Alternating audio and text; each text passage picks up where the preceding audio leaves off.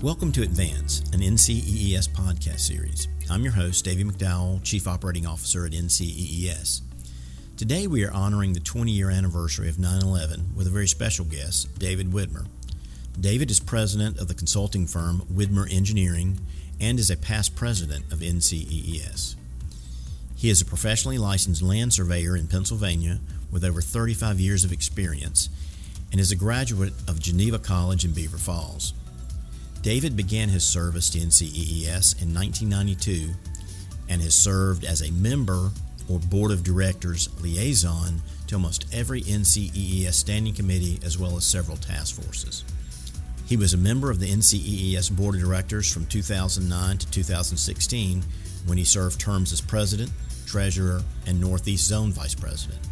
In addition to NCEES, David has been heavily involved in board service by being a member of the Pennsylvania State Registration Board for professional engineers, land surveyors, and geologists for 18 and a half years, serving 3 terms between 1991 and 2011. In 2001, shortly after the 9/11 attacks, David was involved in a unique surveying project at the crash site of Flight 93 in central Pennsylvania. Today, he is here to share his incredibly compelling and historical surveying story.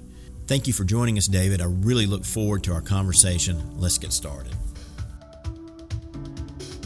All right, well, David, as we get going on your role and what the surveying company that Widmer Engineering ended up kind of doing in terms of the aftermath of 9/11, but before we get into that, can you tell us a little bit about your story, what got you into surveying? Was there any person or any event that kind of impacted your decision to become a surveyor? Certainly, my father would be the best person to identify, him being a licensed professional engineer and licensed land surveyor in Pennsylvania. He actually served in the Air Force and worked in the photo reconnaissance in a top secret position, where basically he sat at a desk and reviewed aerial photography at several of the bases where he was sent and looked for basically buildups of the enemy. That all kind of tied, he came back from the service, began to work for an international engineering firm, and just knowing my father and everything that he had done throughout his life, that kind of got me directed into this field. As I mentioned early on, we're going to talk a lot about kind of that fascinating story as it relates to 9/11.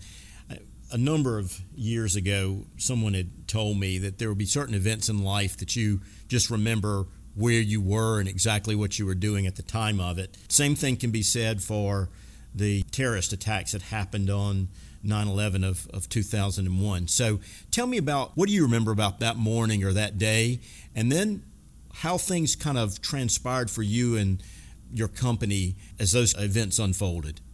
To use the words from Alan Jackson's song, where were you when the world stopped turning? I don't think anybody would ever forget where they were on that morning of September 11th, 2001. I actually was at a marketing meeting with another professional land surveyor that worked for my company. We were meeting with the chief of surveys at a PennDOT engineering district in Indiana, Pennsylvania. We had a 9 o'clock meeting, so we knew nothing about what was going on until our meeting concluded.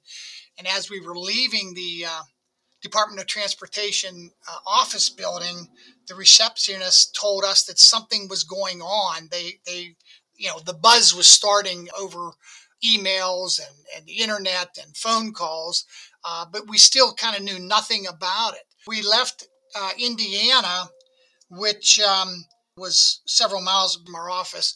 We were on our way back, and all of a sudden we started seeing state troopers passing us going, let's just say, exceeding the speed limit. And we turned the radio on and we started hearing these stories. And, as this was unfolding, it still was not real clear. As you know, it took several hours, if not days, before they really had a true handle on what was transpiring.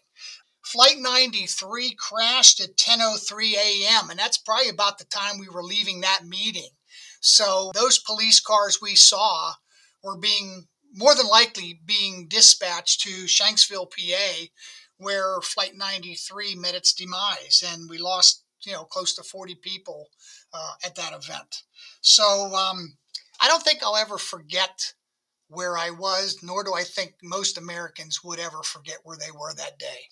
Yeah, it's just one of those things that is emblazed in memory. So the wreckage of Flight 93, how far was that from home? Well, from my office to Shanksville was 89 miles. And from where I was at in Indiana, it was 41 miles. So it really was, by today's standards, that's not far at all. There are actually people, neighbors of mine that swear to this day that they saw the plane actually fly overhead. Some of those stories are unfounded, but based on the projected trajectory of how the plane came, when it made the U-turn, it basically did go over our area. So it was pretty close. So tell me what happened after. How were you as a surveyor kind of called in to do some investigation? Well, that was a very interesting story because it was several days later that I got a phone call from a major environmental engineering firm that we had done work previously at a number of sites, both Superfund sites and other. One was a dynamite factory and others were chemical factories. We've done work for them for years. But I got a strange phone call from my contact there that basically said, we wanted to know if you were interested in doing a project at a site that there was a possible plane crash, but we can't tell you where or we can't tell you any more details. We just want to know if you're interested in participating in the project. So obviously you can see my mind started wandering, but it didn't wander too far because being with that site being as close to it was to our office, I kind of figured that's where we would be headed. They contacted us to see if we'd be interested in doing some work. The first thing we had to do, believe it or not, was send paperwork to get approved by the FBI. You have to remember when that plane went down for the first week, that site was considered a crime scene. So with the exception of the county coroner staff, the rest of the people that were there were law enforcement. The site was basically being barricaded by the Pennsylvania State Police, but the FBI took over control of the actual site. So I had to go and actually be interviewed by the FBI after 3 checkpoints of going through state police asking who I was and why I was there. I finally got to, believe it or not, a 53-foot tractor trailer, all white, no lettering on it, that was the FBI headquarters. And I walked into this trailer, and all I can tell you is I've never seen a trailer with as much technology or firepower on the wall as I saw in that trailer. And I had to sit down with the gentleman that was in charge and talk to him about what we would be doing at the site and to get their approval. So we did garner FBI approval, but unfortunately, the first day we arrived at the site to do the work was the site the FBI left, the state police left, and the public kind of took over with the onlookers, the rubberneckers. Everybody wanted to see what was going on. So it was a little hairy for the first couple days that we were there.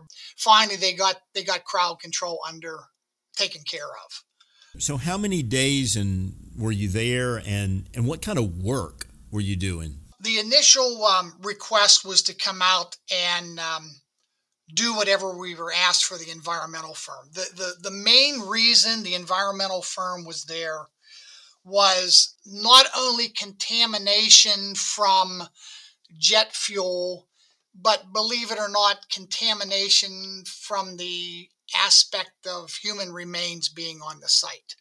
So when we arrived, there were actually environmentalists in white jumpsuits on their hands and knees over 4 or 5 acres crawling around looking for human remains, because you have to understand when Flight 93 went down, it was at full speed when it hit the ground. So not only did a fireball project in the direction it was headed, but everything else scattered. So there was a lake in the forward direction that the plane was going. They actually had to bring in pumps to drain the lake to look for debris. What most people don't understand is that planes also carry U.S. mail. It looked like a garbage truck had dumped the litter. I mean, there were letters everywhere scattered throughout, some burnt, some not burnt. There was a cabin that was near the site that it blew the windows out, and there was debris inside the cabin. So we were there to locate stuff for the environmental firm.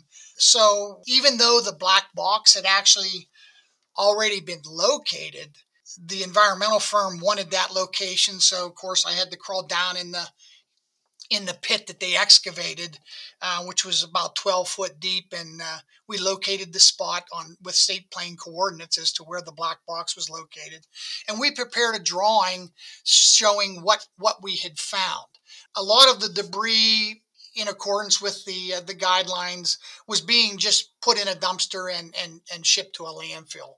There was no evidence left that would dictate what happened.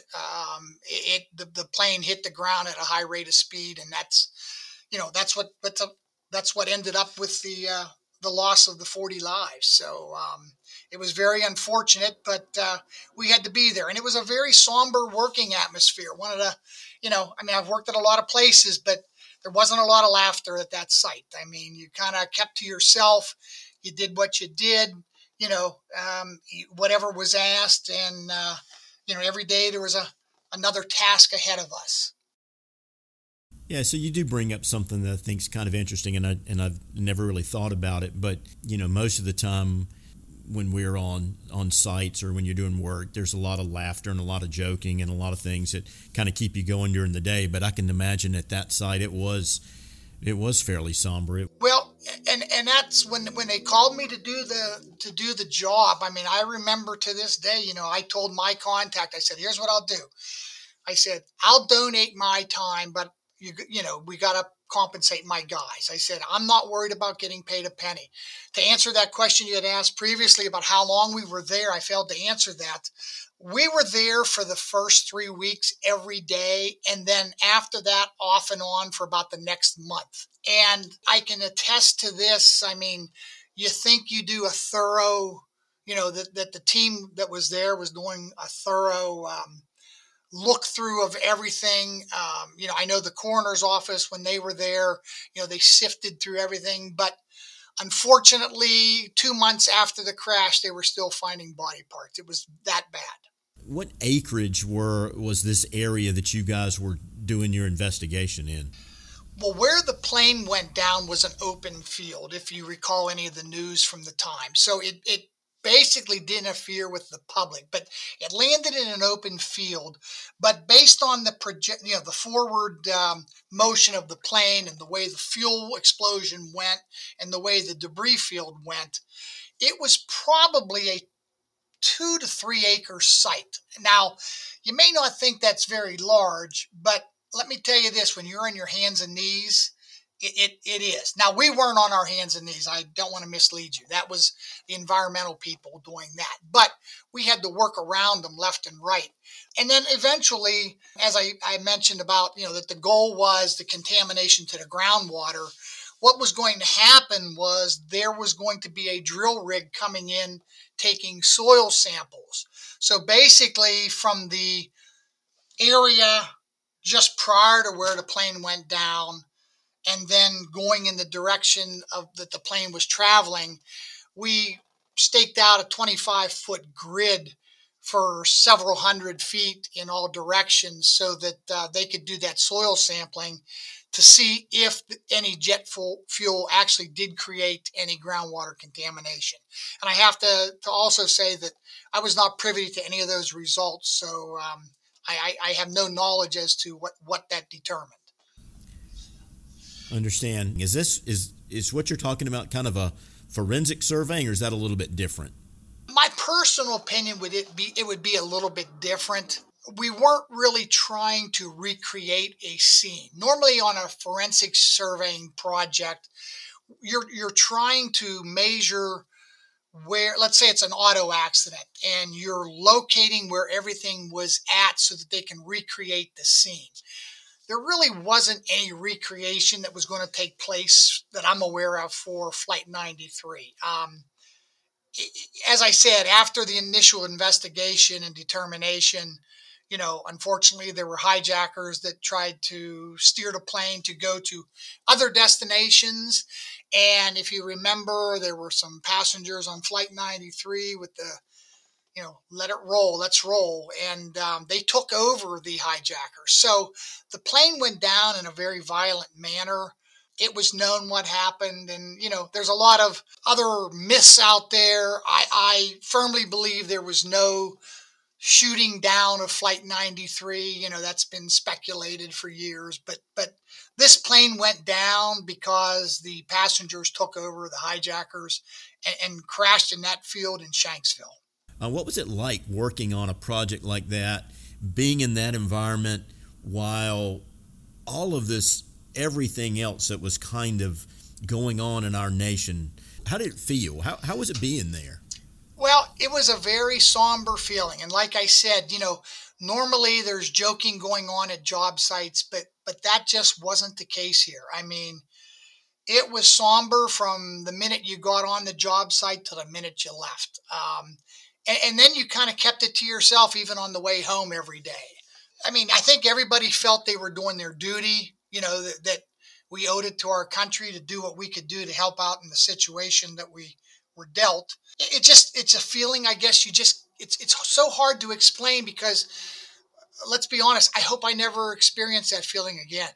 I can imagine, yes. You'd mentioned early on that your corporation, your company had done some work like similar to this. Had you done any projects, probably not exactly like this, but other things leading up to this to be called in here? And have you done anything since? We had done work prior and done some work after. Most of the sites we worked at dealt with groundwater contamination.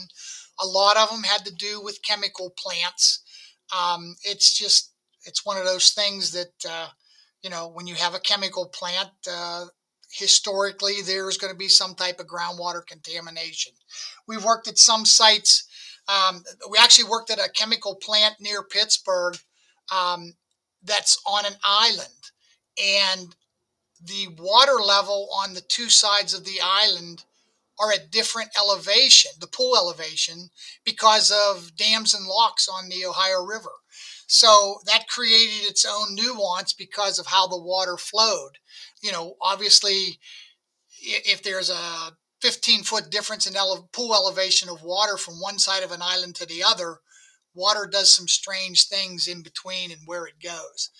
That other site that I had mentioned that we had worked at was an old dynamite factory, and we had to be concerned that there was dynamite buried on the site, and possibly driving a stake into the ground for a survey control point could detonate dynamite. We had to be cognizant of our surroundings, and if we saw anything out of place, you get away, you notify the safety officer on site and things of that nature.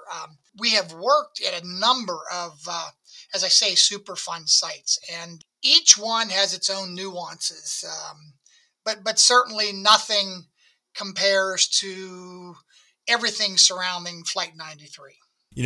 As we've been doing the podcast series, and a lot of times you can ask, I will ask, what's kind of the most interesting project that you've worked on, and I don't guess I need to ask you what one of the most interesting surveying type of projects you've worked on, because you have already mentioned three that aren't what I would consider necessarily day-to-day things that a surveyor would be doing. Is that correct? You hit the nail on the head, Davey.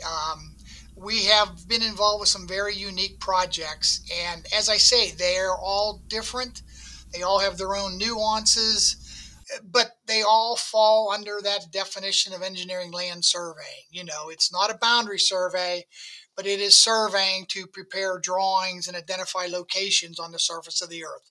And that's what we do on a daily basis.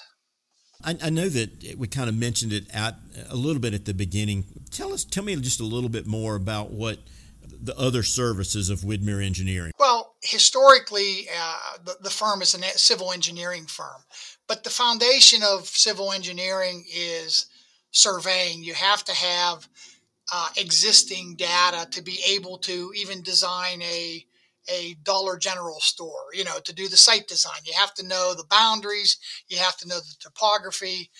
So surveying is an integral part of civil engineering. Our firm does site design, we do bridge design, we do bridge inspections, we do highway design, we do airport runway design. We're currently in the middle of construction of a $5 million runway extension at a nearby airport, which, again, that's not something everybody gets involved with every day. We have a host of licensed professional engineers, several licensed professional land surveyors, as well as technicians and office staff.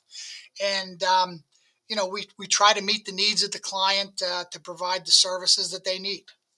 It sounds really interesting, especially, a lot of times when you're talking about that integration of work that does start from the ground all the way to the time a building, a bridge, a road is actually built. One of the other things that I have talked to, and when we interview some of the surveyors, is trying to look at the younger generation and encourage more kids to go into surveying.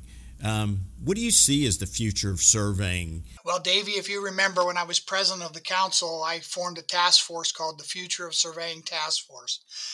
And the reason I did that was because of my concern that we're not graduating enough students in surveying to fill the needs that we need. And I'm a firm believer that the fact that we are not graduating and have enough technical staff in those fields, we're going to lose some of what we believe is,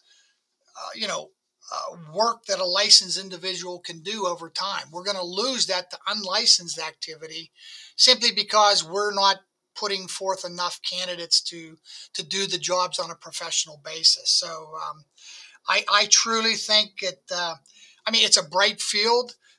It's a great field if you like the outdoors. So it's a hands-on profession.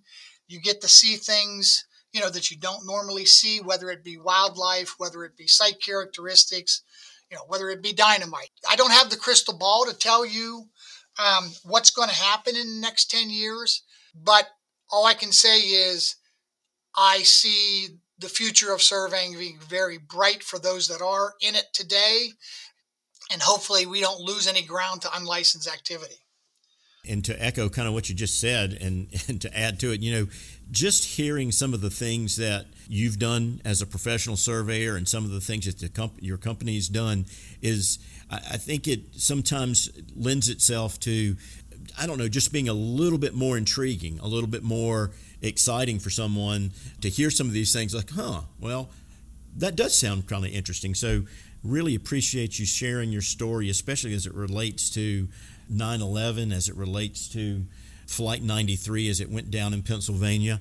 Is there anything else that you would like to share in relation to either the work there at the wreckage of Flight 93 or just in general about surveying? As far as surveying in general, I've been involved with surveying since 1976. And I truly would not change the path that I took. I've enjoyed it thoroughly. It has changed from, when I started, there was a transit and a tape measure to where today, we're using satellites and RTK GPS work or equipment to solve today's problems, or not problems, but, to perform our surveying work. It has changed tremendously. Technology has just changed so much, it's unbelievable. The work that we used to do with a 4 or 5 or even 6-man survey corps can be done today with a 1 or 2-man corps. So obviously the manpower is not needed to do the work that we used to do, because back in the day of the transit and the tape, you had to have line of sight. Whereas today, using GPS, I don't need to see from point A to point B. It tells me what the coordinates are, and I can inverse between it, and I know what that bearing is. So, I mean, technology is changing. It's going to change in the future. We just got to stay on top of it so we don't lose handle of it. Thank you, David, for joining us today. Your personal surveying story around 9/11 is absolutely incredible and a nice way for us to honor and remember the last 20 years. We appreciate you taking the time to share this memorable story with us. And for all our listeners out there, thank you for joining us today. Please take a minute to leave us a review. This simple action can help others like yourself find and share this podcast. Have a great day, and we'll see you again on the next episode of Advance, an NCEES podcast series.